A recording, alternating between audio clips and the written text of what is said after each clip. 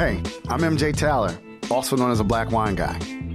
I went from being a totally obsessed wine newbie to becoming the world's first ever African-American fine and rare wine auctioneer in less than 3 years.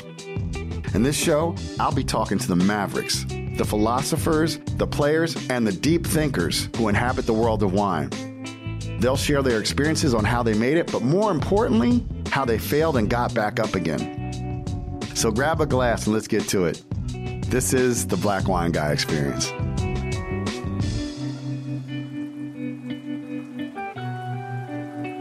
Hey, what's up, everybody? This is MJ, and welcome to the Black Wine Guy Experience. My guest today is the multi-talented Amanda McCrossin. Amanda is a sommelier. She's a media personality and host of Wine Access, their unfiltered podcast. She is also the creator and the host of the Instagram and YouTube channel, and she really is the Somm Vivant. Thank you. And she was the former wine director at Press Napa Valley.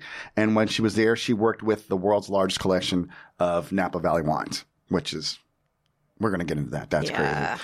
And she's a media personality. She's been featured on Somm TV, Food Network, Wine Enthusiast, Somm Journal, Food and Wine. And that's just to name a few.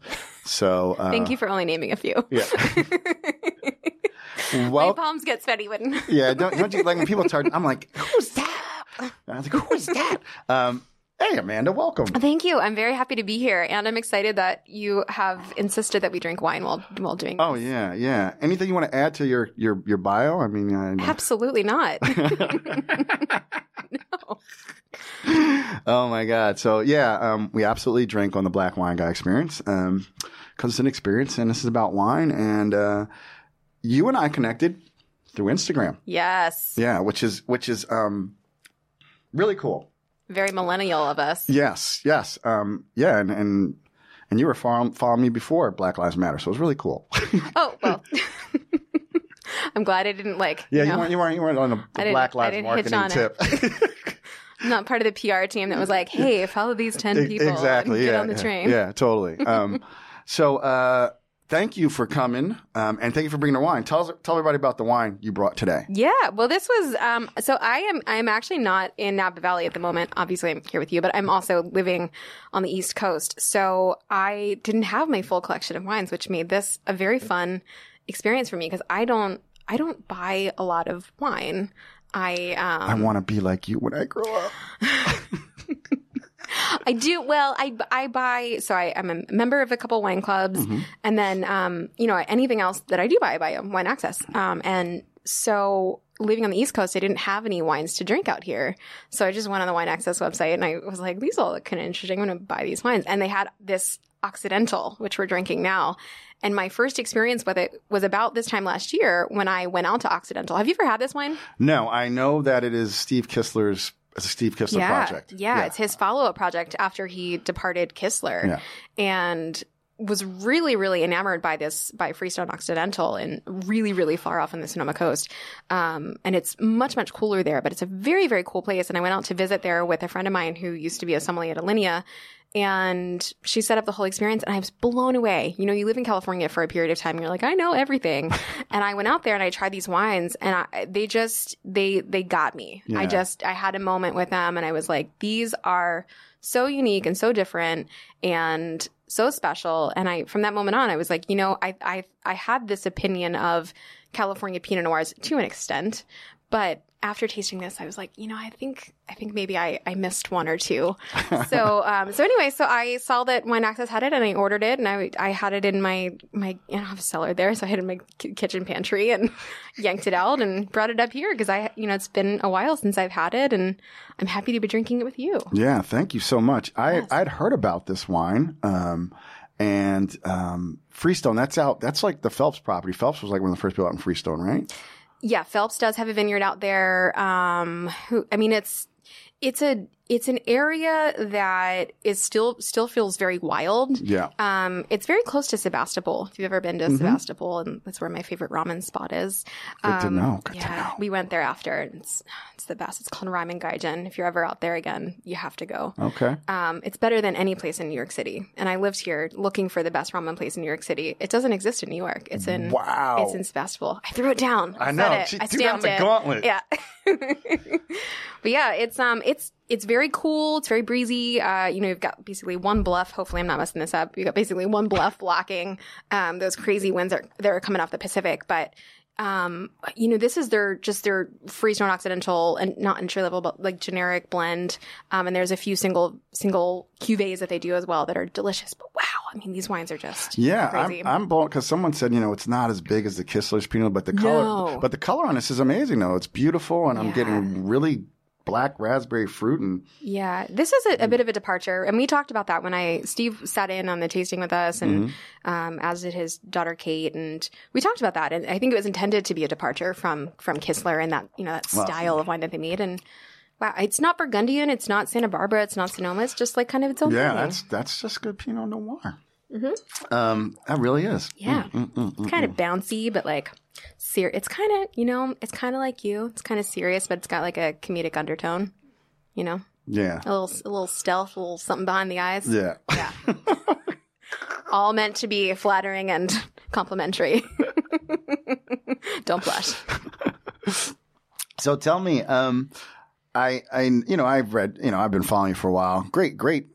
First of all, I would say, like, no bullshit. Like, I saw your IG and I was like, wow.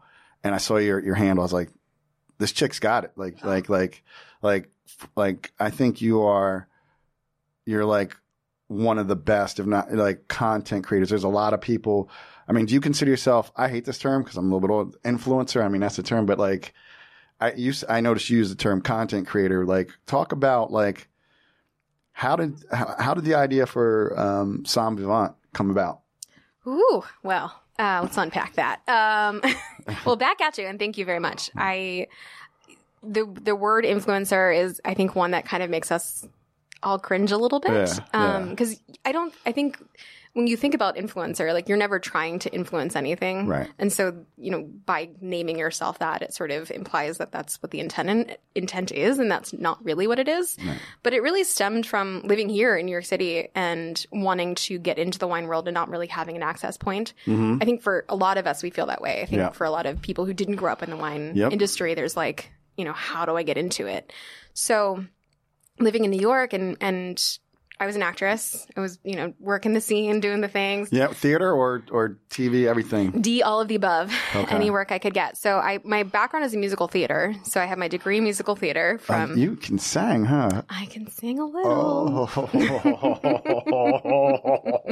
Oh, we're gonna have you back on the show, and it's gonna be like a 2-bottler. I'm gonna need a stage with lights. Well, we're planning on moving up. There's right now you're like in the Between Two Ferns editions of the Black Wine Guy Experience. Oh, we are. Well, this is like very flirty in them because I've got palm trees. Yeah. So that's nice. But we'll have to hook that up. So musical theater, cool. Musical theater. So I have my degree. I have my BA in musical theater, which, means nothing, but it was a lot of fun. So I worked the circuit in Philadelphia and then up in New York, and I got into film and TV, one, because it pays better, but also it was something different. And I really liked it, and was living in New York City, had a side job at a place called the Core Club, like not too far from here, and got into wine via a sommelier who had left Le Bernardin to come work with us. And he was my access point, even though we had nothing in common. He was French and like, He was French. I know. He was French. That's like it. He was French. Yeah. So I asked him questions, and he was the one that really opened all the doors for me. And I've told this story a few times, but I think he is the one that opened it for me, but also he couldn't show me the way. Like, I kind of had to find it for myself. And through that process, I realized that there was no avatar for me to sort of emulate. Like, there wasn't a person that I felt like I connect with in the wine world. And there were, some great female sommeliers and great master sommeliers, but there was just no one that I identified with because you don't want to be like Jancis. I love Jan's, and I know all of you them. love her. I know, but I mean, she's square, man. She's pretty square, yeah. And I don't know. And she's amazing. She's brilliant. Yeah. And maybe that's the thing for me. Yeah. I can't identify with like brilliant women who can write the way she does. Listen, I'm not that dumb, but you're obviously a very intelligent woman. But and then there is that whole. Then there's this other set of, in my perception of the female Som, who's like is just, no makeup, just flat shoot, just. Oh yeah, I wasn't wearing a suit or like naturalizer. Right. Yeah, no, it wasn't happening. Right, it was not. No, and like to this day, when I was at press, I still really struggled with like the Som uniform. Like I wouldn't work at a place that had Michelin stars that made me wear a suit because I was like, it's just not who I am. Yeah. And so I mean, I didn't feel like I could identify with anyone. And then I had this theater and film background. And so I was like, well, what if I started a YouTube channel? I don't know. So I started a YouTube channel in New York, and it was called Unwind with Amanda. And I think I filmed like 2 episodes or 3 episodes or something. And it kind of like fell off because I was, in my mid to late 20s, and I was living in New York and wanting to do other things. And then, you get distracted. Yeah. It's easier. And then I moved out to California, and I don't know, I felt like it was a new opportunity to showcase not only what I was doing in Napa Valley, but also to sort of pay homage to that person that I really wanted to get back to. And then the third fold of that was I was working at press, and people were asking me left and right, hey, where should I go wine tasting when it comes to Napa Valley? Mm-hmm. And I didn't have any answers for them. And I was like, there should be a compendium for this. There should be somewhere where someone could go and have some sort of picture image that they could get, that if they were researching Napa Valley and where to go and how to wine taste, that they could just, go to this channel and it would be there. And that's really how it started. It was, it solved a lot of problems for me. It also created a lot of problems in the process because I didn't know how to shoot. I didn't know how to edit. And then all of a sudden I was like this one-woman band. But at the time, I was in love with Casey Neistat and the content that he was producing. Gary Vaynerchuk had already done his thing. Yeah. And I was like, well, if Casey can put out a vlog a day, I can too. Forgetting that Casey has like a very deep background in making films, and really great ones at that. And so I basically I copied exactly what he was shooting with. I bought everything. I learned everything on YouTube. And I remember the very first day I started, I went, I filmed, I shot everything. I came home, I edited, and I did that for a full month straight. So I went to like 20 something wineries in a month, shooting, editing, putting out content day after day after day after day. And that's how it started. Damn. Yeah. Yeah. So it's exhausting just talking about it. Yeah. But see, it's also, I think that it's real content. I mean, like, I think a lot of people, I mean, you can do a ton with your phone, and you should, like, but, there's just a quality to the stuff that you put out that's really, phenomenal. And thanks. Yeah. No. And, so you working at a restaurant in New York, right? Did you go in as a server? I take it, or I did. I was, a cocktail waitress, or it was a private club, so it was like I had no. I still to this day, I remember this job interview. I was still living in Philadelphia. I had gotten a place to live in New York City, but no job, and so it was like 2 weeks before I was supposed to move up here, and I started hunting Craigslist for jobs, and only one person got back to me. It was the Core Club. I took the Bolt bus up to New York City. The Bolt bus. $5. Rest in peace. Oh, man. Took the Bolt bus up to New York City. I got to pause. That must have been it. I mean, the bus. Yeah, anytime you're on a bus ride from Philly to New York, it's quite characters. You know what? I actually loved the Bolt bus. Yeah. It was like, it wasn't Megabus. Megabus was different. That is where the characters live. But Bolt, like, always seemed to me to be a little bit more of a commuter train. Gotcha. So it was like more, I don't know. Maybe I was just in my own bubble, like putting on makeup or something. Yeah. But I got to New York. I got to New York that day, and I went straight to the interview, and another French guy, of course, did the interview, and he gives me this test. And I remember looking at him like, I don't know a damn thing about anything. And one of the questions was, what is your favorite wine? And I had worked this job at another American bistro back home. And this couple went to Napa like all the time. They would always come back and bring wines with them. And I remember they brought in a 2004 Groth Reserve. I was like, wow, this is amazing. And they had given me a taste of it. So on that questionnaire or test that they gave you, he was like, what's your favorite wine? this 2004 Groth Reserve. And that was like the only answer that I think was even a correct answer on that test. And directly after, I wore a cute little black dress. I was very bubbly and I'm sure very charming for this older Frenchman. And, you know, tall heels. And I emailed him after and I was like, I'm so, you know, I know that I probably don't like fit exactly, you know, knowledge wise, but like I'm smart. I'm a fast learner. Like I'll do what needs to be done. Like, please just give me the job. And he did. So that was like, I went for the job on like a Tuesday. I heard back on Friday that I got the job. And then literally Sunday moved in. Monday I started. Wow. And that was so I started as like a server cocktail waitress at this private club that is still to this day, I think it's the most expensive private club in Manhattan. It's the most elite. So it's $50,000 to join with like annual dues of some crazy amount. And that just gets you in the door. So I got to know some like pretty like important people in the world without really knowing what I was doing. You're in there with like hedge fund guys. Yeah, exactly. So, you know, I'm researching billionaires. Goldman Sachs. Right. You know? Yeah. So that was my first foray into it. Wow. Yeah. Okay. So then you move from cocktail waitress to... Yeah. How does one make the jump? So how do you make the jump? So you're at the core club, you're a cute little cocktail waitress. Yes. And then what? Well, so Arnaud starts. He's the sommelier from Le Bernardin. He started at Core Club. And again, like I'm living in New York and I'm sucking in all this culture. To me, I always pictured, do you know the musical Thoroughly Modern Millie? Or maybe the movie from like the 50s with Julie Andrews? Anyway, it's the classic tale of like girl Any black people in it? No, I probably didn't one. see There's it. some Asians, but no. It's pretty old school. Maybe the remake. So Midwest girl moves to New York City, stars in her eyes. She's very excited. And, you know, she just like she cuts her hair off and she like wants to be a woman of New York City. And that's kind of like how I saw myself. I was like, I am a woman of the city. Hear me roar. Like, let me embrace all this culture. And I felt like I sort of had a grasp on food, but wine was like this other thing. And it just seemed to me after watching, you know, old movies and Katharine Hepburn and doing all the things that I was like, you know, if you're going to be a woman of the world, you have to know your wine. Yeah. And so I asked Arnaud, how do I like learn about wine? Like, can you recommend me some books? And he was like, no. And I was like, okay. All right. So what should I do? And he said, well, you know, in his cute little like Normandy French accent, he was like, come back tomorrow with answers to these questions. And it was 5 questions. And it was like, you know, what are the first 5 gross? What are the 7 Grand Crus of Chablis?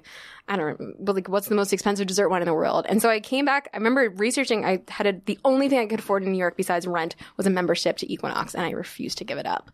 So I was like there, like riding my bike at Equinox, like researching these questions. I came back with the answers to the question. He was like, "Great, here's 5 more," and that's like literally how it started. So I went from cocktail waitress to kind of being his little protege at the club to like I don't even know how much time passed, but then he comes in and he's like, "So you start classes at the American Sommelier Association in 2 weeks." And I was like, yeah, I'm not doing that. And he was like, no, you are. And I was like, no, I have like auditions. Like, I'm like doing the thing. And he was like, yeah, I don't think so. You should do this instead. And I did. And I just found myself going to auditions and going to less of them as time progressed. And it was a slow, gradual evolution. And the one thing I'll never forget is like, there is a moment when you switch careers, because I think most people don't start off in the wine business. Right. Most people start off somewhere else. Right. And so there is this moment when you go from one career to another where like you really feel like there is a change of the guard. You know, and there's moments where I was up at night where I'm like, is it time to give up my dream? Or, you know, is this just like a different path? And I there was like a lot of sleepless nights where I was like, I am kind of like moving away from this thing that I've been working a really long time on to try something else. And like, is this the right path? I don't know. But it just seemed at the time like, you know, New York is the city of opportunity. And this is probably only going to happen once. I could always go back. And so I did. So I took the path. And then I felt like at some point I would circle back and get back into being in front of a camera or creating. It was really more about the creation for me. It was, you know, it wasn't really so much about like being the star of the show. It was like creating something new, being artistic and having that outlet. And so today, you know, it really is a combination of those two and thinking back to that girl who so badly wanted to be a part of this culture to the same girl who was like, am I giving up my dream, to, you know, this person now that's had a career sort of in both and is combining them together. I love that. I think a lot of stuff there. Thank you. That's an incredible story. You know, but unpacking some of that stuff. So I think a lot of people think Seth Godin has a great book called The Dip. Yeah, I like Seth Godin. And in that book, he talks about just that, like, are you giving up? Like, there's points in any journey where you're down, but you got to know if it's a dip or if it's time to abandon. And actually, I think too many people. I think it's probably 50-50. I think there's a lot of people who should stop what they're doing. And then there's other people who it's just a dip and they don't push through. Yeah.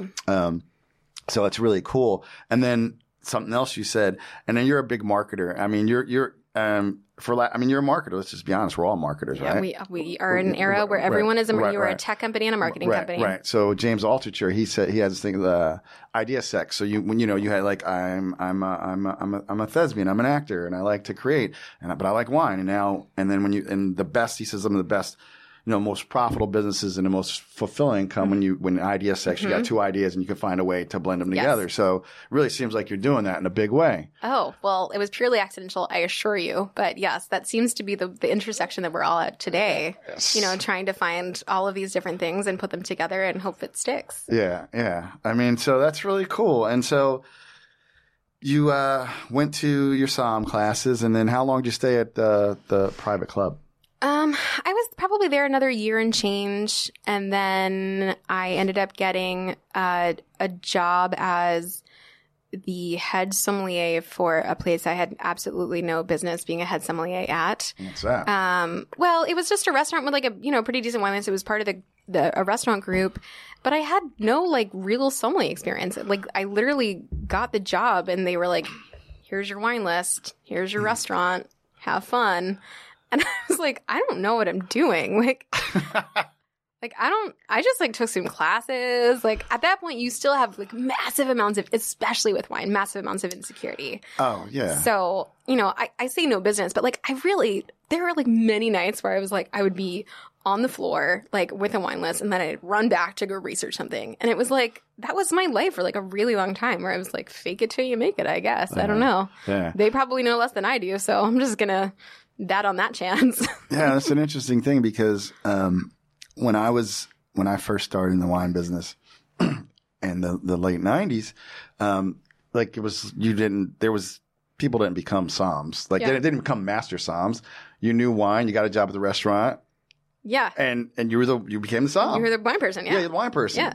And then all of a sudden that's changed. So now you have people like I'm a Wisset 1, a Wisset 2. And I'm like, so the fuck what, man? You haven't tasted any fucking real wines. Yeah. You tasted the ones for your fucking test. That's right. I'm really glad that you can blind taste. Yeah, exactly. You blind tasted Australian Shiraz. 12 wines. Yeah.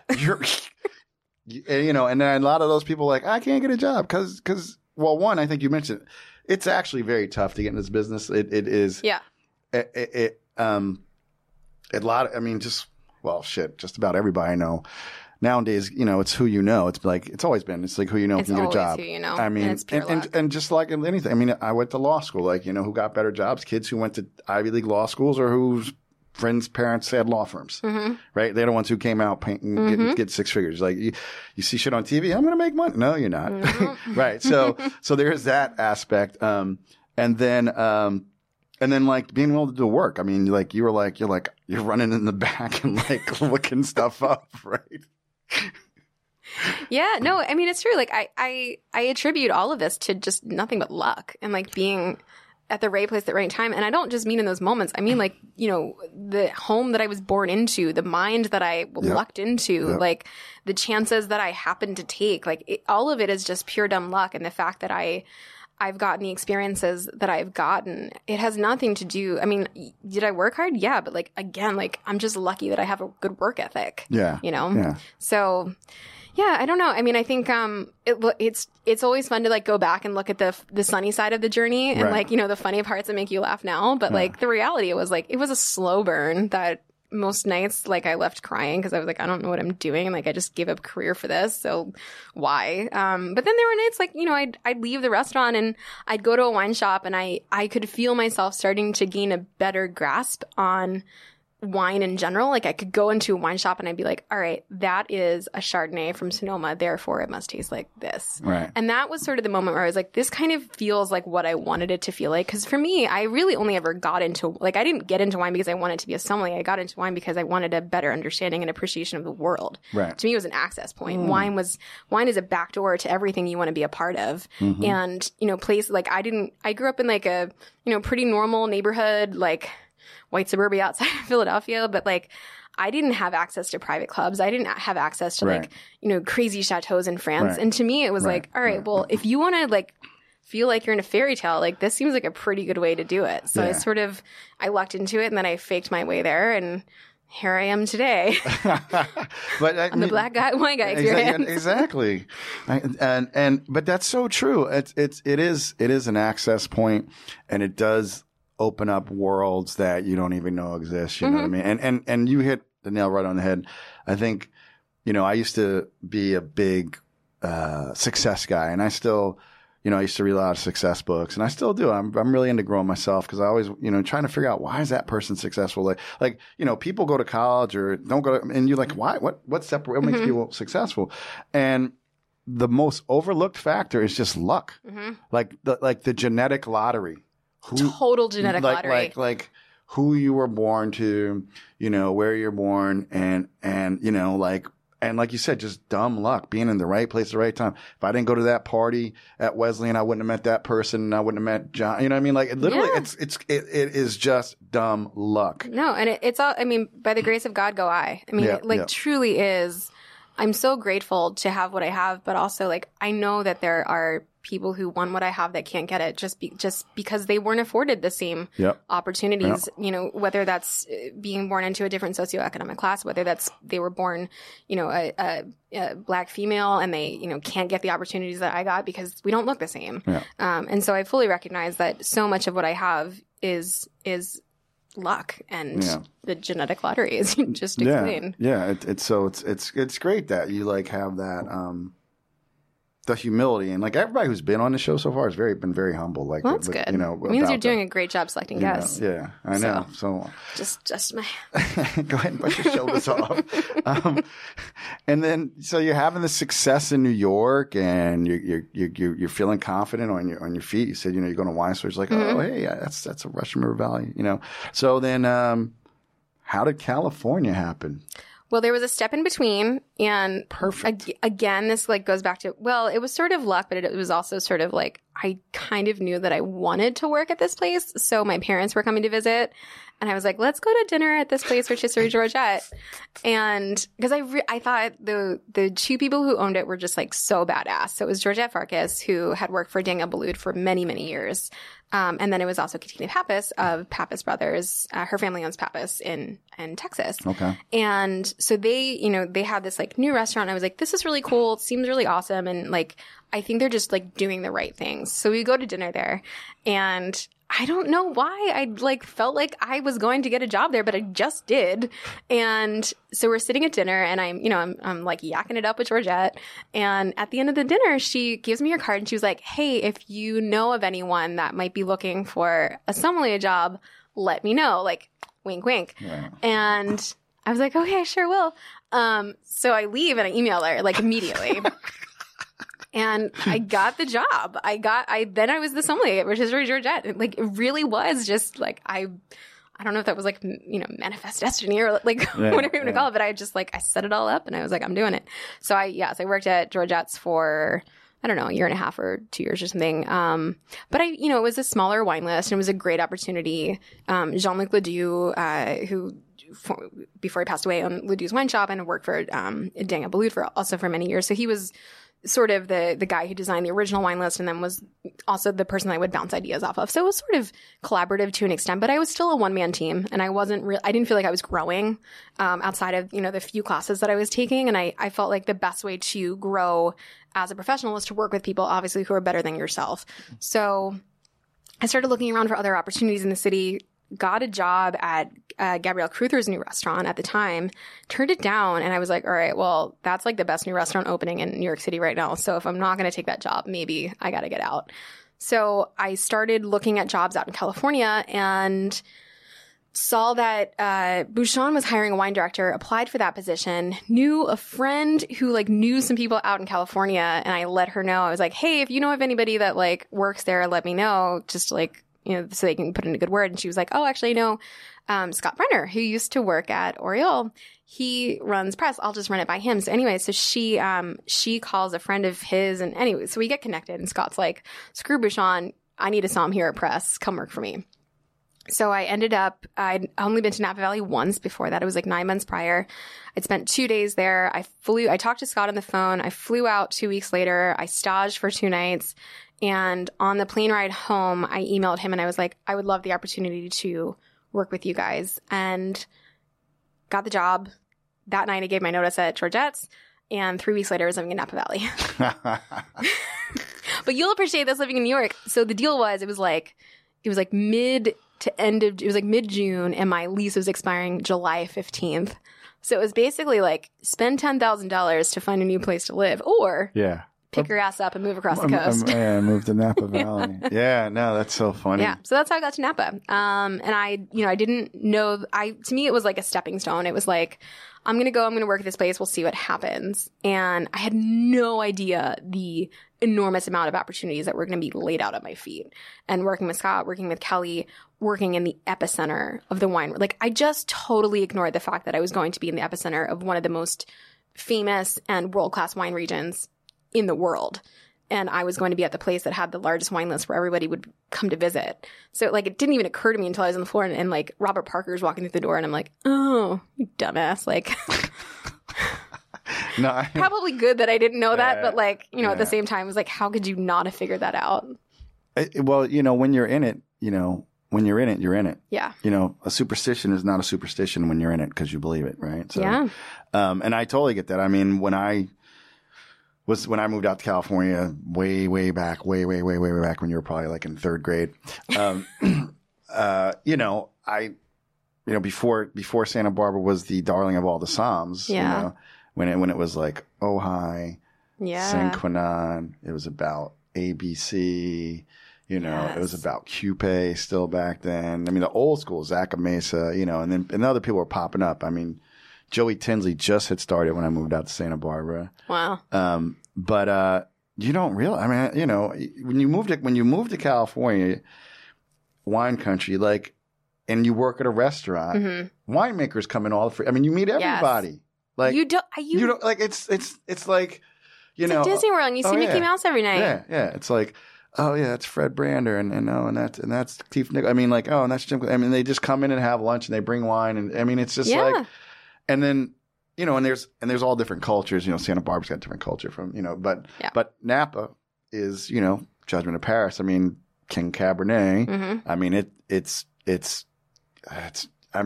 must have been banana. I mean, you're, what's that famous little, grocery store out in, Sunshine? Yeah. But you just walk down the street and you're like, it's so true.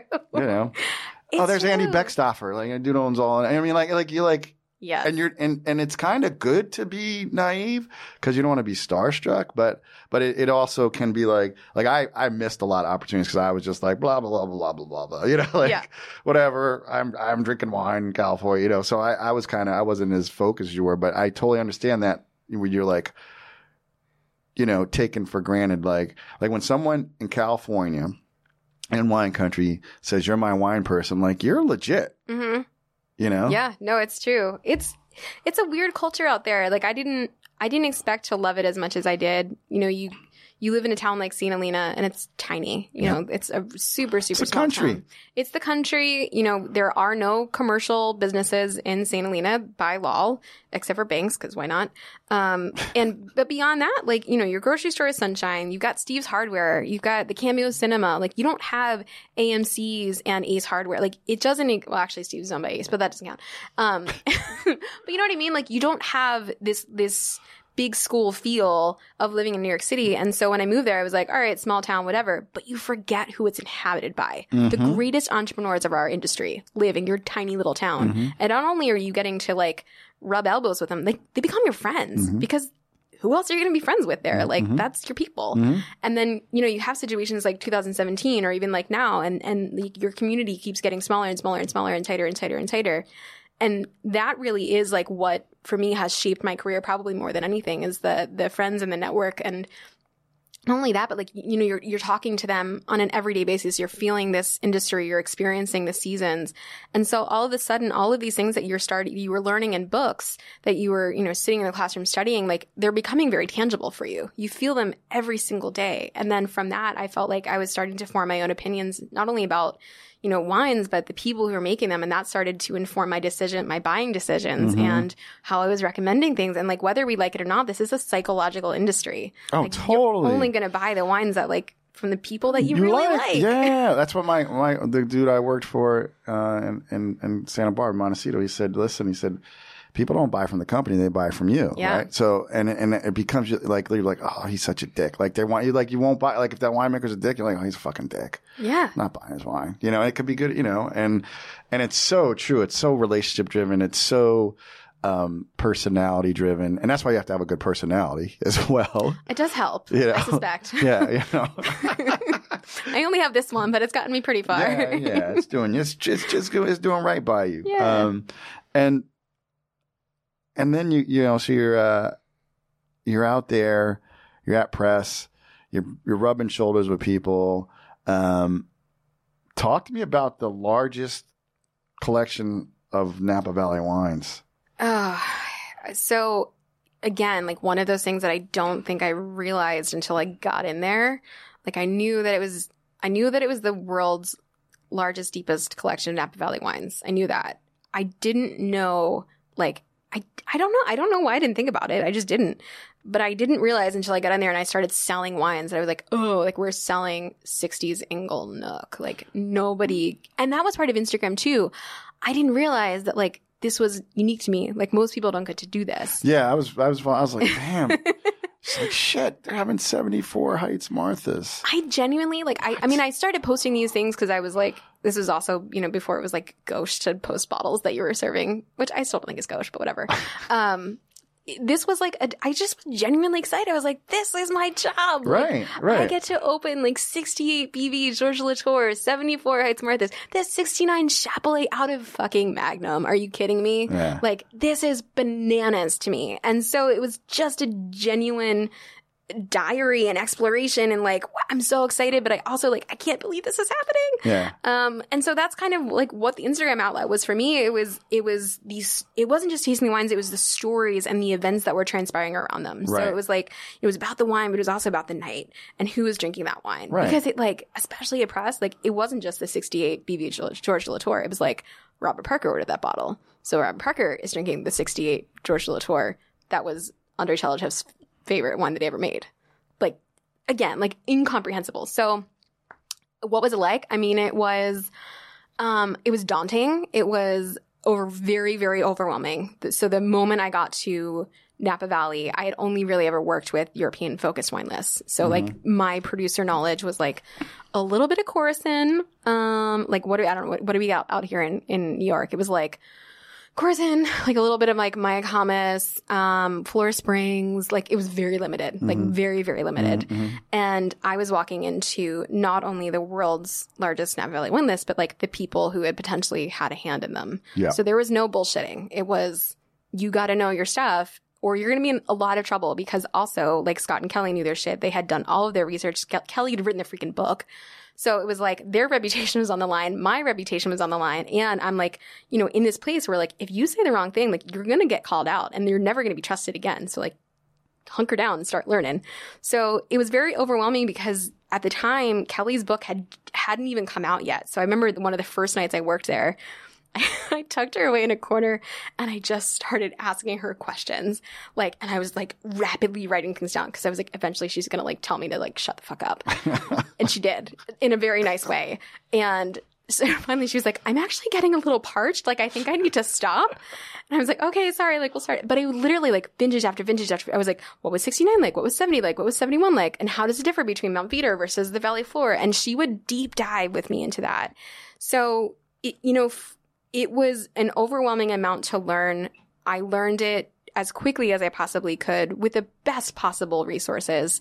But to this day, like I still think there's only a handful of us that have the deep knowledge that Scott, Kelly, myself, and the Somms that have worked to press. I mean, you don't get that kind of knowledge without working with that kind of wine list. And it was a privilege. I mean, truly, like, I don't think, a moment like that will ever come around again, because those wines, they used to be, plentiful. You have to remember when Scott and Kelly started that program, nobody was drinking old Napa Valley wines. Maybe they were drinking 74 Heights Martha's, probably 69 Chapelet. But nobody was drinking old Mount Veters. Like, no, they're old Concretes, old Cuvées, like even Spring Mountain. Like, I think there's so many. God. I mean, that's when you start naming the names, I think because I came up like in the big cult era, but people forget. I mean, like Spring Mountain. I mean, all these just Cuvées, Clos de Vent. Yeah. Right? Like Frog's Leap. Like people like these wines, Frog's Leap, estate wines, and what are they, like $70? Like, and if it was a new winery, it'd be like $5.70. Yeah. And that whole .com thing kind of blew everything up, and but like those wines like are like Chateau Montelena, like those are the wines that put Napa and California on the map. Yeah. And impeccably stored vintage that and it's just like anything else. It's just like with French wines, just like with Burgundy and Bordeaux. Older wines they're scarce. They're fine and rare. So they're running out, right? Yeah. So then what do? You become a somm and you push natty wines because you'll never get to taste in these wines. Oh, poor kids. I know, poor kids. But that's and like I'm like, oh my God, you just start like Diamond Creek. Oh my God, it's just like you're like, oh my, with all their single vineyards and we still know about, but oh my God, you must add like Crazy Ridge in there. You know what I mean? Yeah. Like old Zinfandel. Like people are like, what? Zinfandel can age? Yeah. No, I mean, it's true. Like I think there were a lot of misnomers that were very quickly righted for me, just by way of tasting these old wines that were bountiful in the cellar at the time. I mean, it was Stony Hill Chardonnay, California Chardonnay. We had Stony Hill Riesling and Chardonnay go back to the 70s, like no problem, like full verticals, no problem, and we were just opening it on the regular, like no big deal. And so it was this blip in time where nobody was drinking this stuff. It was readily available because nobody was interested in it. So Scott and Kelly were like buying it by the tanker load. It was dirt cheap, right? And so then it sort of got its own rhythm. Like it became a thing. And I don't know, maybe it took out, I think over the last like 5-10 years, it has started to ramp up for sure in popularity. But like, I still remember when we were getting Diamond Creeks, like 70s Diamond Creeks for like $200 a bottle. Yeah. Like, and Chapelet, first of all, great family. Cyril's a really nice guy. I met Cyril. But like, I'm a very big fan of Molly myself. Yeah. But yes, they're all great. Yeah, of course you're a fan. But like Pritchard Hill, like who's his neighbors? Who moved in after them, right? Yeah. And like charges $1,000 a bottle. Yep. Yeah. No, it's true. It's fun to see the evolution and like the personalities, because it all makes sense. I think once you start meeting the people, it all makes sense. Right. Why does Frog's Leap cost what it does? Well, go meet John Williams and Jonah Beer. Yeah. Mostly John. Yeah. Jonah, I think, would probably love to charge more, but he doesn't. But John, you meet John and you're like, that makes sense. Like that registers. Yeah. So yeah, you meet these people and you're like, all right, well, they've been doing it for so long. And even like, you meet like Chuck Wagner from Cayman and you're just like, it all makes sense. All of these brands now have a person behind them. Right. And once you see that, right. And once you see that and you meet them, you're like, that makes sense that costs $1,000. That makes sense that it costs $70. Like it all starts to kind of come together for you. And it brings the valley together in a way that I don't think learning it from a book could have for me. Yeah. Yeah. You can learn that. And that's the thing also. You don't learn your lesson by reading. It's good to read books. It's great, yeah. But you have to have a foundation. Yeah, you have to have a foundation because you can't be like, "What's this we drink it on?" But you have to. But it's exercising the palate. It's going. It's working. It's and it's like you said, it's being around the right people. You said something earlier. It's like probably heard, if you're the smartest person in the room, you're in the wrong room. And then like you become the 5 people you spend the most time with. So look at the 5 people you spent the most time with when you're at press. right? The coolest. Look at your wine knowledge, right? Off the chain, right? And also, you know, when I moved out to California, and because you said when you were in New York, it was very European centric, your wine list, you know.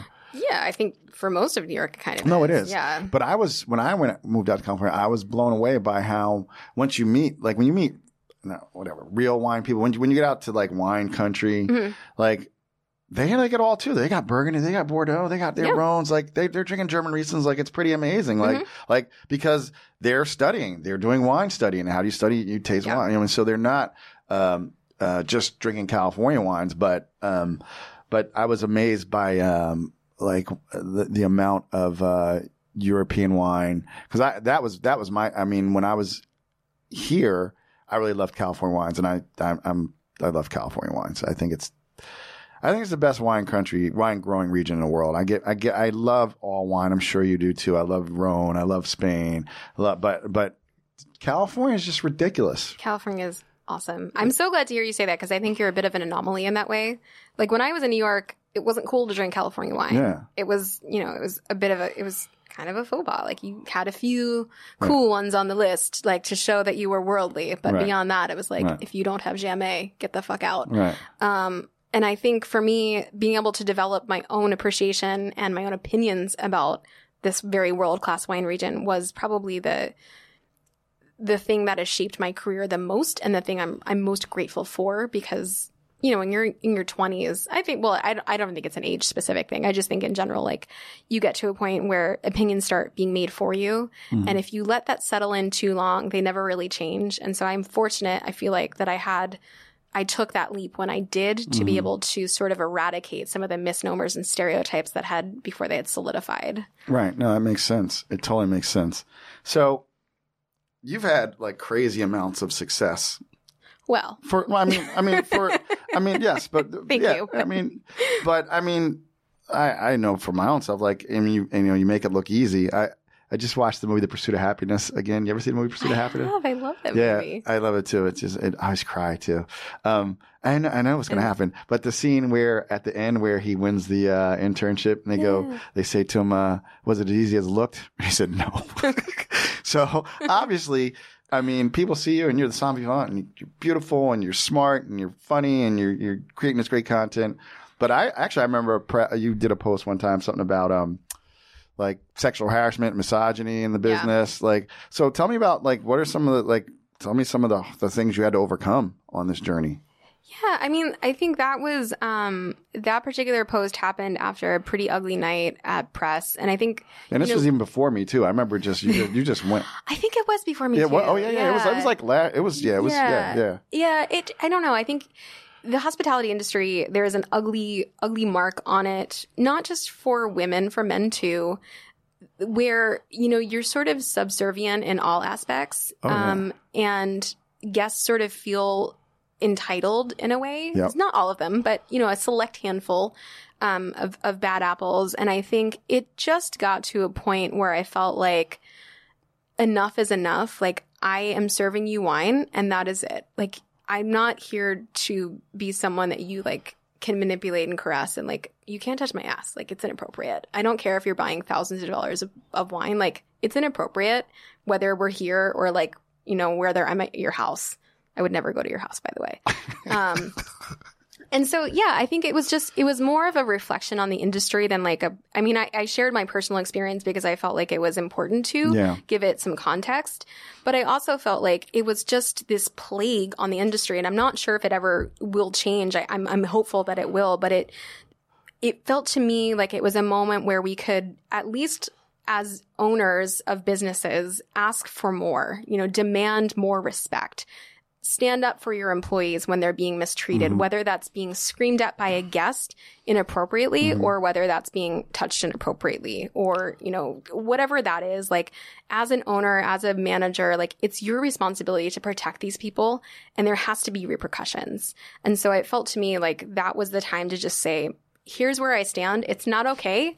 And for anyone else in my restaurant that's feeling this way, you let me know and I will make sure that it's handled. And I have to give Samantha Rudd, who is the owner now of Press, a lot of respect, because that moment when it happened, she reached out immediately and she was like, no, this is not okay. Like, that person can be removed immediately. You have my full support. And I don't know if it was just because I had been at the restaurant for an extended amount of time, or if I've been in the industry long enough that I felt like I could say something, but it meant a lot to me that she said that. But I think it also meant a lot to a lot of other women and other men at press specifically, who subsequently came up after and like would have issues, and they would come to me about them and say, like, what can we do? And they were fixed and they were rectified. And so that was really meaningful to see actual progression happen in an industry that I didn't expect it to. It was just more of like a state of the union address, I suppose. But yeah, I mean, I don't know if that was a hurdle so much as just like a shitty thing that happens in our industry that we needed to be aware of.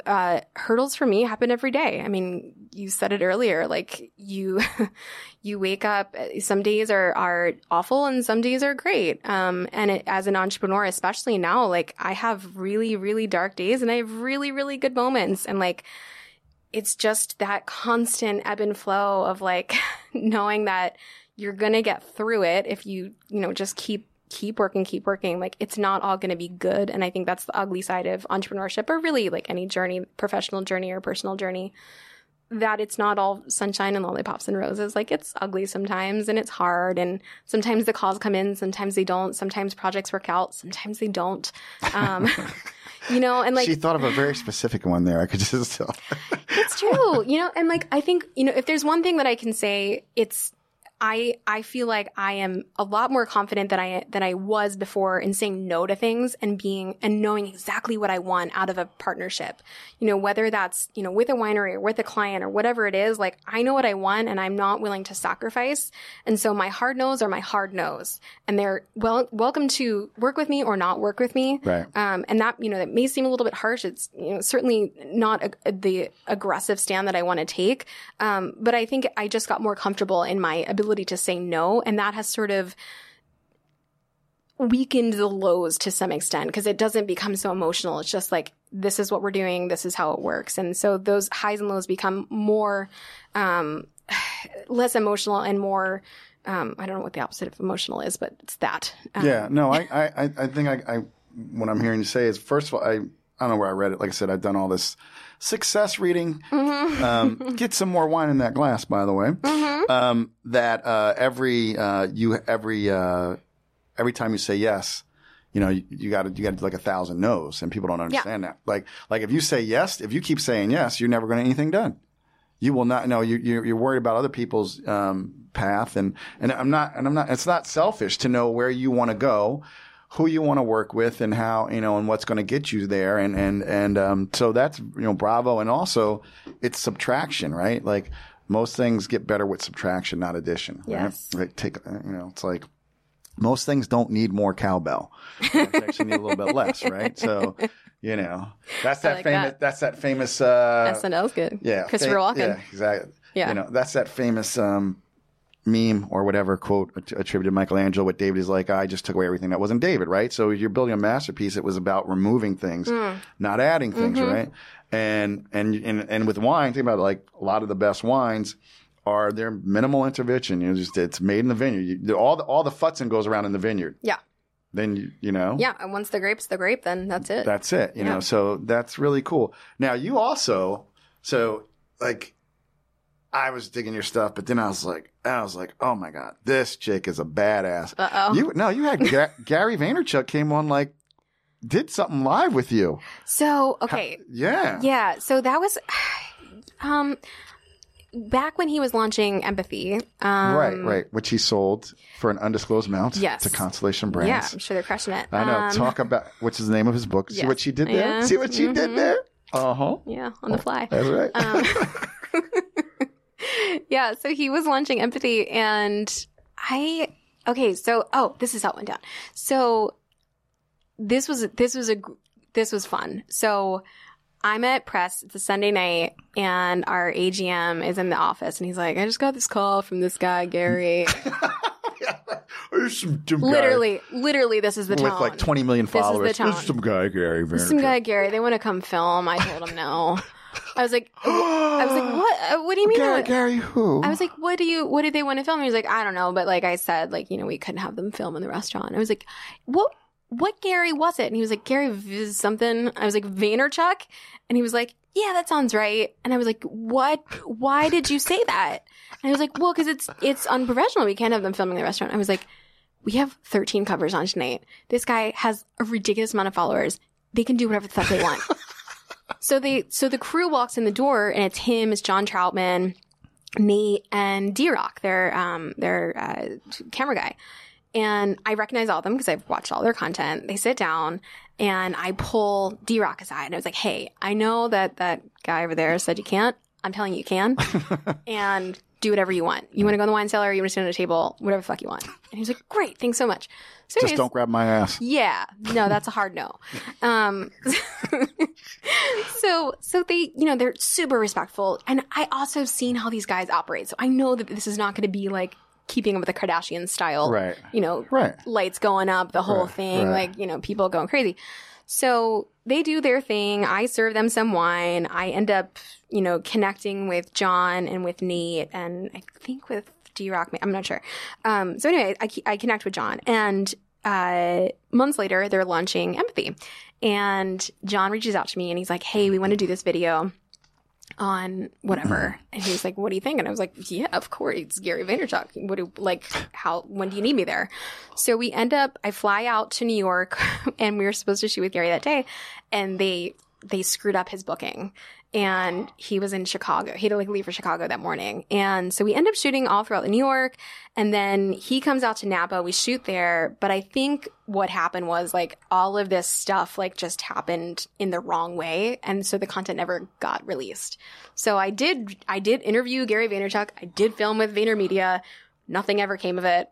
But John and I are still friends, and I still, feel nothing has come of it yet. Nothing has come of it yet. Yes, not in that way. Right. No, the content was never released. But of course, you can't quantify for the other things that will happen as a result of that. Right. So. Right. I mean, and I peeped it. I was like, whoa. Yeah. No, that was super cool because that's when that's a meeting the idol moment. Yeah. And I have to tell you, it was super cool about him. He always seems like he's going, and he is going a mile a minute. But when he sat down for that 15-minute interview, it was him, it was me.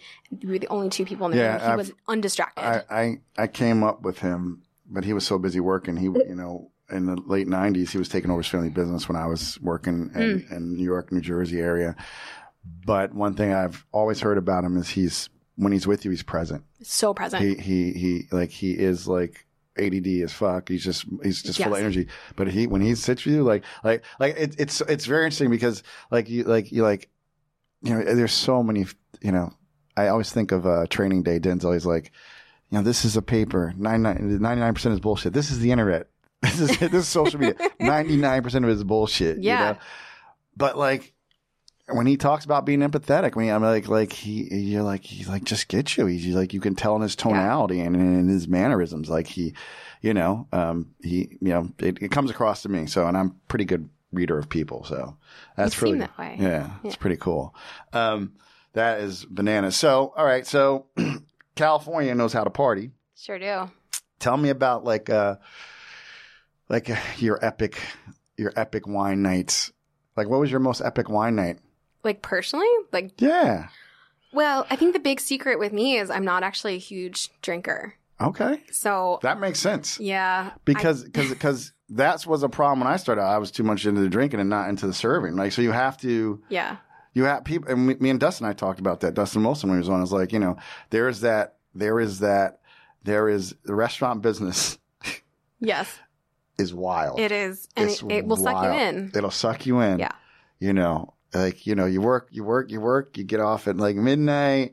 You're not going out. You ain't got to be back in till 3 o'clock in the afternoon. What do you guys got there? I don't know. Okay.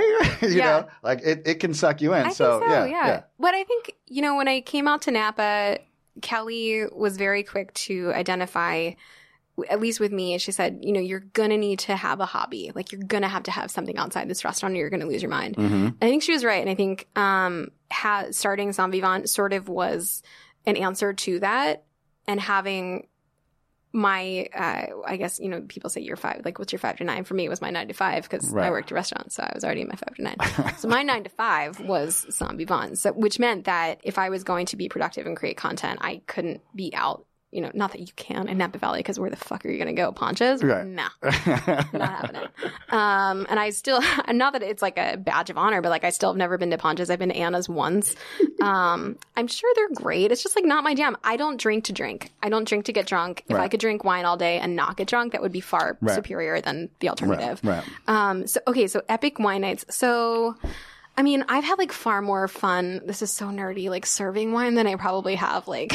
No, I mean, like drinking it myself. I can totally see that. Even though, so okay, so what wine dinner? What wines did you pull? And just the people were just blown away, and you were excited because you were like, you know what? If you really want to try something, because people might be like, I want, and I'm sure you got some dope vintages Opus 1, but you're like, you know what? You need to try. This. Well, okay, so we've had some like very baller nights with this guy that comes in fairly regularly. And he, he'll buy everything, like anything that's expensive. Was it like a .com guy from San Francisco? It's not. Okay. And I'm not asking for the name. No. I'm trying to describe him without like totally giving it away because I think most people in Napa Valley at this point know him.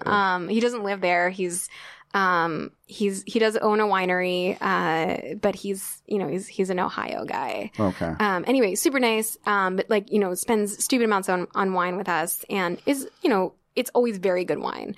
Those are really fun nights, but they're not my most memorable. The ones that are usually the most memorable are like the little, the nights where like someone will come in and like, I remember there was this guy that came in and he was like, I want like, 3 really good bottles, but I'm not really sure what to get. And one of them happened to be the 74 Heights Martha's, and his mind was fucking blown.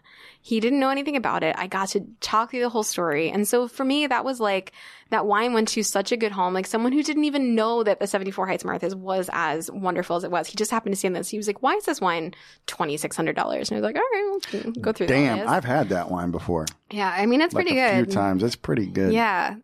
So like nights like that. I didn't buy it. No. Just for the record. No, they're so expensive. They are. But anyway, yeah. So, but I like what you said. It went to a good home, right? Yeah. Well, I mean, that's always what you want for your children, right? Yeah. It's not like some gauche person like, give me the most expensive bottle of wine. But I think probably one of my favorite memories was Todd Newman, who owns Dakota Shy. This was fairly early into my career. He is a lover of old Napa Valley wines, and one of the first shots he gave me at selecting a bottle for him, I kind of crushed it. And I say that because like we still talk about it, and actually that was the reason that I selected the wine that I did for Som TV, which was the 79 Phelps Isley. So that was the very first bottle of 78 Phelps Isley that I ever served, and that was to Todd. And I still remember his reaction and my reaction.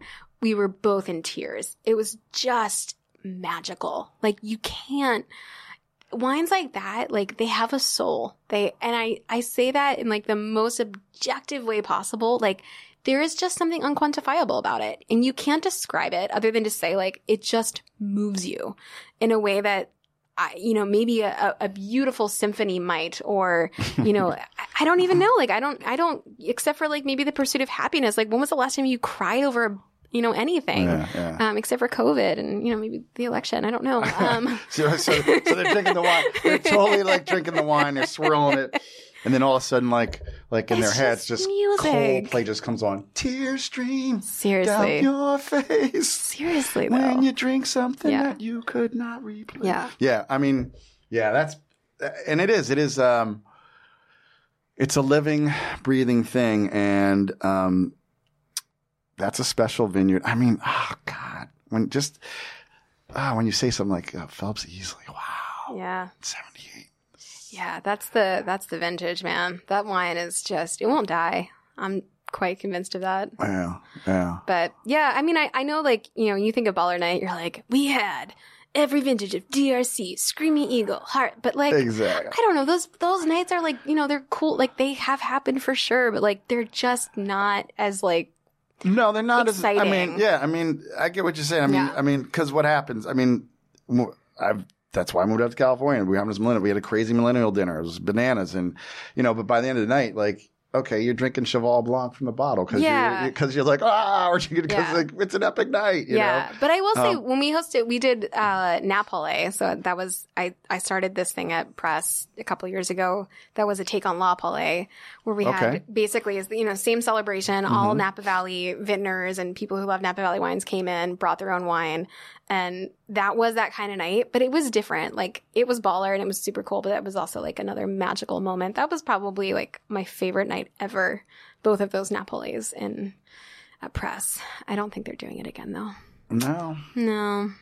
It was kind of like I don't know how to describe that, but that was a fun night and something that I'm probably a memory. Like, the thing that I'm probably most proud of, like, starting and doing and executing was like, it wasn't perfect, but it was beautiful. No, that's kind of badass too. Like you're totally a creator, right? You're really a creative. I love creating things, and I love how you found a way to, even in wine, like you created an event, like people, like you created like a Sundance Film Festival or whatever. I don't know. I always loved projects in school. That was always my thing. Like putting things together and creating. I don't know. I just love it. So actually, you're talent, but you're also like a producer. Yeah. I have discovered as of late that is maybe my next calling to some degree is like a little bit more production. Yeah. I mean, that's really cool. So, all right. So you're not a big drinker. I get it. That's cool. But like, what's the most, what is the bottle of wine with that 78 was, what was your favorite wine experience? Like you tasted one, 70, you said a 78 was really good, but like, okay, let's put it this way. So you said 2004 Groth Reserve, right? So then what was the bottle of wine though, like that got you hooked that you're like, okay, I want to study wine. So like, it's probably before Press. Like what was the bottle of wine? Like the French guy was like, you need to drink this. Like what was or I don't know, what was a bottle of wine? And you're like, oh wow, wine is crazy. I'm not evading your questions. I promise. I just didn't have an epiphany bottle. Okay. It was such an organic, like to me, again, it wasn't about the wine. It was about how I felt while I was drinking it and about like what it was doing. Okay. So I can ask you, see, I went to law school. I'll rephrase. Okay. So. redirect. I know, I'll rephrase. So what can you describe like, so you have like this really spiritual connection to the bottle, and that's wine. Like when you watch, like my favorite Psalm movie is Psalm Into the Bottle with the winemakers. Like like when people just pick up the soil and like that's like, so you have this connection. So what was a wine you were drinking when you had like this just wonderful, like my soul feels happy, I am on the right track? Can you think of one? Early on. Okay, so the first time I ever put together a food and wine pairing, it was for Arnaud. He was like, he ordered scallops for lunch because I don't know why. Because they're scallops. Because he's French. They're delicious. They're delicious. So he ordered scallops for lunch. He goes, find me a wine to pair with it. I go, okay. So I grabbed the Pomme d'Or champagne. It was a vintage champagne. I don't remember what vintage. Pomme d'Or is who is that? I know it's that weird it's the bottle. Weird, yeah. It's a bottle that looks like the honeycombs. Like yes, exactly. Who is that though? Why is that escaping me? It's not. No, Tattinger's company. Who is Paul? I know. I was like, I thought it was Tattinger too. It's not. It's somewhere. It's like that house. But anyway, we're bad. That's just so bad. We're too wine. I just failed my master's sommelier exam. I know. Holy shit. We're like, and all these Wissett ones are like, it's blah blah blah. Yeah, no, I know. I need a podcast. I know. You don't. I could have been the wine director at Press. You couldn't. But anyway. You could try. I know, right? I don't know who it is. Who cares? I'm looking. I can see the bottle. It's I know. I can too. And I'm dying right now. So you grab the Pomme d'Or. So I have the Pomme d'Or. And. Which, by the way, that's the award they give at a Cannes Film Festival for you people. So we're not idiots here, okay? We know what we're doing here. That's right. So we actually know the story behind the bottle. That's right. Bro. And I remember kind of how it tasted. But yeah, so I paired the scallop dish with the Pomme d'Or champagne, and he was like, take a bite of the scallop, drink the champagne. And I was like, oh, that's delicious. And then he was like, hold that thought. And he was like, that's a delicious pairing. But he was like, watch this. And he decanted it. And I was like, he decanted champagne. Boom. Now we got a story. Yeah. So he decanted the champagne and he was like, now try it. And he removed just a little, just enough of the effervescence for more of the texture to come out of it and play with the scallop. And that was the first time where I was like, holy fuck, someone just threw color on my canvas. It was like I had never tasted scallops before. I had never tasted champagne before. And all of a sudden together, it was like this magical explosion in my mouth. Yeah. Exactly. Yeah. Exactly. Yeah. And I mean, that was the moment where I was like, this all is starting to make sense culturally, physically, emotionally, spiritually. This is starting to come together for me. And that I don't think it was specifically that wine. I don't think it was specifically that dish. It was just the moment where I was like, oh, food and wine pairing is a real thing. And that's why I'm interested. Nice. Yeah. Very nice. Nice. Very nice. Very nice. Very nice. Oh, Nicholas Fayette. I was going to say Fayette. I knew it was Fayette. I was going to say that. I knew it. Nicolas Fayette. Nikki F. It actually came to me, and I was like, but I'm not going to play myself because I don't want to pay for. I don't want to pay for an edit. But I was like, that's Nikki F. That's why it's so funny because you don't. Yeah. Anyway, Nikki F. Nikki F. So, like, what's going on? What's next for you? Because here's something. So you, interestingly enough, you created this following. It's amazing. Thanks. Create incredible content. Thanks. And then I remember you made like an announcement, like you're leaving press. Yep.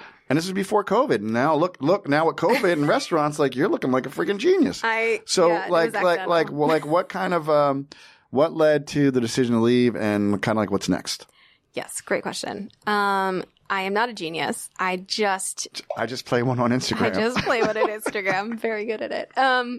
So I obviously have been doing this for a few years now, and the goal always was to build my own following so that I could take it with me wherever I want. And that was advice that I had gotten fairly early on in my career. Even before I had gotten to press, I was talking with a casting agent, and she was like, I think Twitter and Instagram are going to be a thing. You should. Right. Have you ever read 1,000 True Fans by Kevin Kelly? It's my favorite essay of all time. I love, Yes. It is. I recommend it on every podcast. I'm always like, have you ever read Kevin Kelly's 1,000 True Fans? I knew we were going to get, 1,000 True Fans. It's the best. Yeah. Yes. So, long tail. Build your following. They will come with you. I built this following, and I didn't know. You have to understand, I ate shit for a really long time. Yeah. I know you do. So, when I was at press, I was the Instagram girl, right? Like, literally. They're like, oh, the Instagram girl. Like, all right, whatever.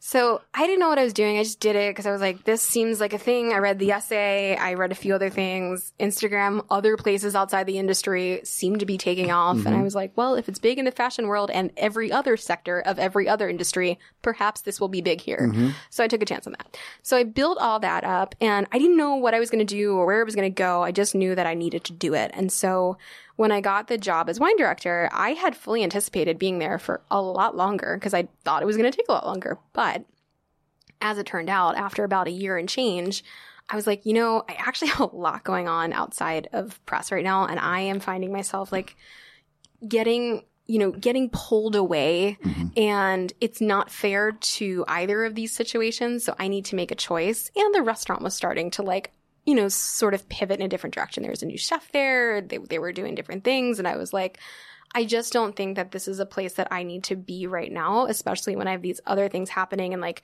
it wasn't perfect. I didn't have a million things lined up. I wasn't I think everybody expected the announcement to be like, now I'm going to go do this. I didn't know what the fuck I was going to do. Right. I just was like, I have these other things and I think I need to see where it's going to go. And like, I think I have enough money to make this happen. But if I don't, then like, whatever, like I'll work at Starbucks. Who cares? So I gave my notice. I also tried to time it so that they wouldn't be fucked for harvest. Mm-hmm. So mm-hmm. I gave my notice directly after Premier Napa Valley, which meant that they would have had at that time, it was end of February, they would have had March, April, May, June, July, August to get themselves together to get ready for harvest, which has traditionally always been the busiest season for Napa Valley and the busiest time for press. It's like, it's hell season. Like you cannot take a day off. So I gave my notice, and then literally 2 weeks later, COVID is like a very big thing. Yep. There are press conferences, and the world needed virtual content. Everything pivoted, and I was right there, ready to go. And it was purely accidental that it worked out that way.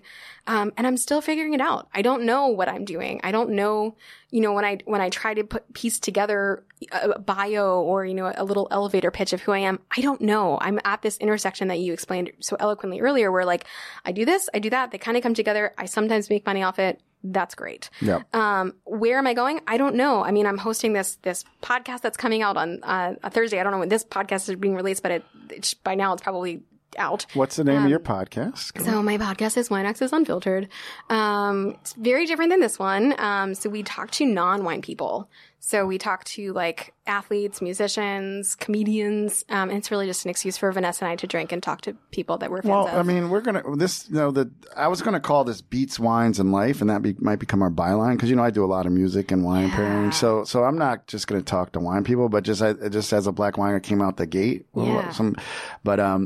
We're actually, I want to, this is, I love that you're doing that because this isn't going to just be restricted to wine people because I could. I mean, like I on my little small email list that I've started because it's a shit ton of winemakers and they actually read the emails. It's really cool. And it's so much fun. Well, good for you. That's awesome. And like, they want to come in. They were like, oh, I want to be on your podcast, but we actually, my producer and I, Necessary Media, we really like this like kind of format. And so we like to have people here. Like if a fucking second wave goes off like it's starting, then we're going to have to pivot and that's what it's all about, do remote right? shit. Yeah, it's this, and I'm an athlete. You got to pivot, you got to cut back, you got to slash. But I'm the opposite of an athlete.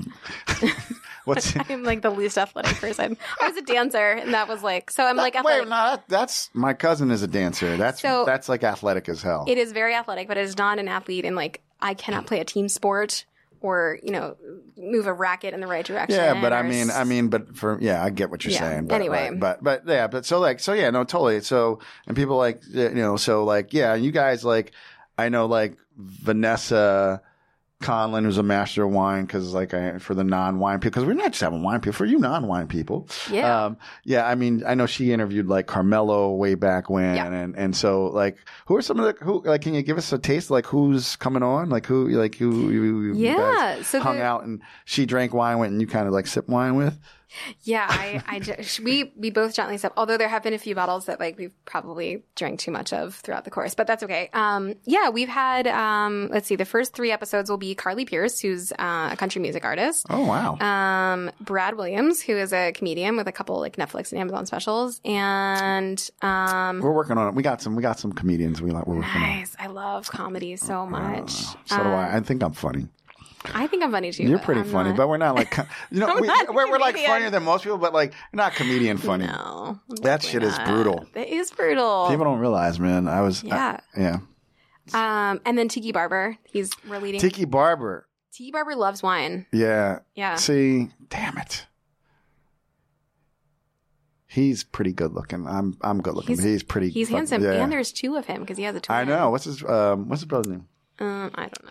He played. Well, his brother actually played for Tampa Bay. Yeah, Tampa. And he won the Super Bowl. He picked off. He got a pick off. Yeah. Yeah. Anyway, but Tiki Barber was a giant guy. But anyway, yeah. Tiki was cool. Nomar Garcia Parra, who was Nomar. Yeah. He's married to an athlete, right? Mia Hamm. That's right, man. You know your shit. Ah, yeah.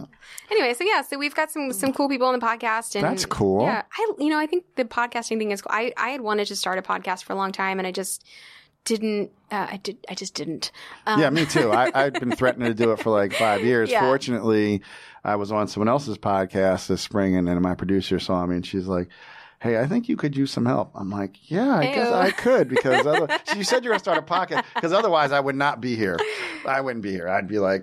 Well, what's cool is there's room. And I think for a long time, I won't call him out, but I know that there was a particular podcaster in this wine space that was like, there can only be one wine podcast. It's not true. There can be many. Oh, yeah. And they can all be great, and we're all different. Right, we're all different. And you're so great at what you do, and your content is wonderful, and I'm so happy that you have enjoyed the success that you've enjoyed. And I think it only goes up from here. Yeah, so I'm excited to I really appreciate that. What episodes 1 through 4 and 6 through whatever look like. Oh, yeah. It's probably going to get crazy. Yeah? Yeah. I'm crazy. You seem normal.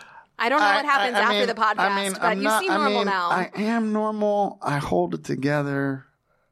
But I'm crazy. When does it get crazy for you? At what point? I don't know. Is it 3 bottles, 2 bottles, tequila? I don't drink hard liquor. No. I learned that lesson when I was younger. I do not drink hard liquor. So it's just the juice. Yeah, it's just the juice. And I do enjoy a beer. Okay. But no, when I say crazy, like, you know, like this has been a really fun episode. You guys are all great. This has been really fun because like there's a lot of witty banter going back and forth, you know. But sometimes like it's like I will go as far as the guests will go. Yeah. But like, you know, I just realized like sometimes I'm like, damn, some of the shit I grew up listening to and the shit I used to say is not PC. And I'm like, make sure that doesn't fly out my mouth. You know what I mean? Because I'm not that guy. But like, it's generationally. We talk like, you know, like totally, like, you know. So like, I can't say the things my mom said. Right. I mean, like I've watched Eddie Murphy's special on. He was on something. And he was like, when you look at like Raw and Delirious and like, he's like, yeah, man, I couldn't say that nowadays. You know what I mean? Yeah. Like, so it's just, that's all I'm saying. Like, but, no, I really appreciate what you said. And I'm just, thank you for coming. Like, so where can people find out more of Amanda? Where can they find more of Amanda McCrossin? Give people where they can find you. Yeah. They can find me on the gram. They can find me on YouTube. They can find me, I think we're on all of the podcast platforms with Wine Access Unfiltered. And what's your handle again? Thank you. I'm at Somm Vivant. So SOMMVIVANT. And yeah, I'm very present in the DMs as we've learned. Yeah. So I love talking to people in there. It's not like a post and like see you never. I really love the conversations that I have. Yeah. And I've gotten to know like the best people. Well, that's what people awesome. like Gary Vee said, like dip into send someone a DM and it literally happens in the DMs. It really does. Like everyone who's come on the show owes a DM. Yes. You know, and they're like, yeah, dude, I'll come on your show. I hired a sommelier from the DMs. Taylor Bolton Harvey was literally, he saw something that I posted and he was like, how good was that wine? I was like, it was delicious. He was like, by the way, are you hiring? And I was like, actually I am. We still talk about, but it's so cool. Like to me, this is the world we live in now, and to not embrace it and capitalize on it, like you're just doing yourself a disservice. Yeah, it's all free. Instagram's free. Yeah, for the most part, unless the algorithm gets you. But exactly. They got me. I was getting a lot of mail. I'm like, oh, they adjusted me. They're like, you know. But hey, listen, if you're not one of the 23,000 people following. At Somm Vivant. There's a lot of people on the planet there's more people on the planet who don't follow me than do. I know, so. but you know, you should be. Amanda McCrossin, thank you so much. God, listen, you're a friend of the show. Thanks. We're gonna have you back for sure. Good. I would love to come back and get a little wittier and maybe crazier. And yeah, we'll do something different. We'll warm up. We'll have a warm up bottle, and then like. You'll make me say cunt 3 times. Yeah, and exactly. Then... Like, you know, like I think Tim Ferriss does like drunk shows. We'll have like a really tipsy show, you know. All right, guys. This is MJ, the Black Wine Guy. Until the next time, cheers to the Mavericks, the philosophers, the deep thinkers, and the wine drinkers. We'll catch you later in another episode of Black Wine Guy podcast. Remember, if you want to be on the insiders list, go to blackwineguy.com, and I will see you on the gram at Black Wine Guy. Peace. Thank you so much for listening. I hope you learned something. You had some fun while you were here. Please subscribe to the podcast and give us a 5-star review on whatever platform you're listening to. And if you want to be an insider and get special content, make sure you go over to blackwineguy.com and get on our email list.